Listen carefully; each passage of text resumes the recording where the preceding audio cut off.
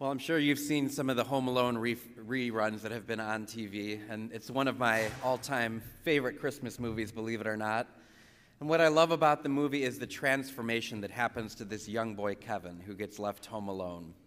So if you haven't seen the movie, it's about this little boy, Kevin, and the movie begins with his family. They're all kind of in a hustle and a bustle. They're getting ready to go on a family trip to Paris. And everybody's kind of picking on Kevin, and so Kevin finally says to his mother, "When I grow up and get married, I want to live alone." He probably should have been a priest, right? So he is so frustrated with his family that he just wants to live alone. He doesn't want them to be with him. And he even says, "I wish that everybody were gone." And his mother says, if you say that and you mean it again, it just might happen.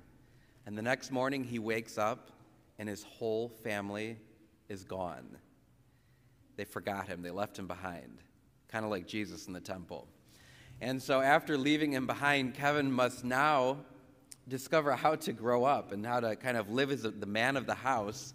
And not only that, but how to defend his house, because there's burglars that are going to be trying to get in it for the rest of the film. And that's what kind of makes for the whole heart of the movie, is him protecting this family home. Well, by the end of the movie, of course, after a couple days pass, there's a scene where he goes to church and he prays. And he asks God for a miracle. And he says, "Can you please bring my family back to me?" And so the next day, they all show up back at home, and he couldn't be happier. But the airplane scene, when they're flying away, the whole family's flying away. They haven't realized they've left Kevin yet. And then the mother she's fretting, she's agonizing, she's worried. And she's saying, we forgot something. I'm not sure what we forgot. And she's thinking, is it the oven? Did we leave the oven on? And his husband goes, "No, I turned it off." "What about the heat? Was it the heat?" No. What about the garage doors? Did we leave those open?" He goes, yeah, that was it. It was the garage doors. And she goes, "No, that's not it. There's still something." And then you see her face just turn like flush. And all of a sudden she realizes Kevin is missing. And so she screams, "Kevin!" And then tries to get home to him. Well, this movie, Home Alone, is kind of a modern-day image of the scene that we hear in the gospel today of Jesus being left behind in the temple. And so actually it says Jesus remained in the temple. He knew what he was doing, but Mary and Joseph did not. And so after about a day's travel, they discover that they have left behind their son, and so then they scurry back to Jerusalem, and they spend 3 days looking for him. Parents, have you ever lost your kids in the grocery store for like a minute? You know how terrifying that is? So Mary and Joseph are looking for Jesus for 3 days, just trying to find him. And Jesus says, "Did you not know that I must be in my Father's house?" So he's saying something to them very profound at this. He's 12 years old now. He's probably the same age as the kid in the movie. He's 12 years old. And now he's in his Father's house, and he's saying, "Did you not understand I must be in my Father's house?"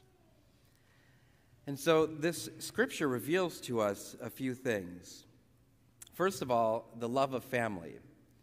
So all of our families are called to be a holy family. And maybe right now you're like Kevin McAllister and you wish your families are gone. You wish you've had enough of them after Christmas, right? But the love of family, and that in the midst of our family, we are to discover the holy family. But just like in the movie, there's times where our families are pulled apart. So maybe your children are not living with you right now. Maybe they're across the country. Maybe you've lost a loved one. Maybe one of your children, maybe one of your parents, one of your siblings, and this Christmas just doesn't seem the same to you.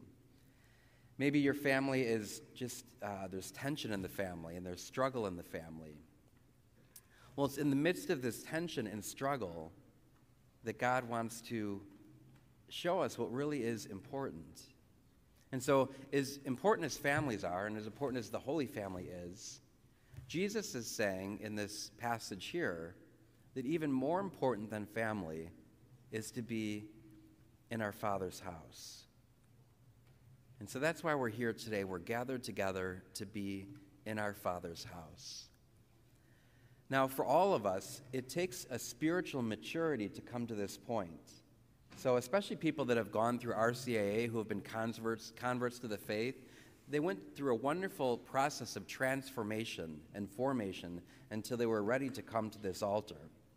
But I think a lot of us that were baptized as we were infants, sometimes we don't make that journey, in a sense, to really the depth of what our faith is. And so we're all called to discover, like Jesus, that we're supposed to be in our Father's home. And so just as Kevin in the movie, he begins to be an adult. He goes to the grocery store and buys toothpaste, and he shops and protects his house. We're all called to grow into an adult faith. We're called to be spiritually adults in our faith. We're called to go from this time of infancy and naivete, which is good and wonderful and magical, but to a time where we have this new wonder, this adult faith that we all may live. And so whatever's going on in the midst of your family right now, whether it be good or whether it be bad, whatever the struggles or joys may be, whatever's going on in your heart right now may be happening, just realize that right now, at this moment, you're right where you're supposed to be. You're in your Father's home.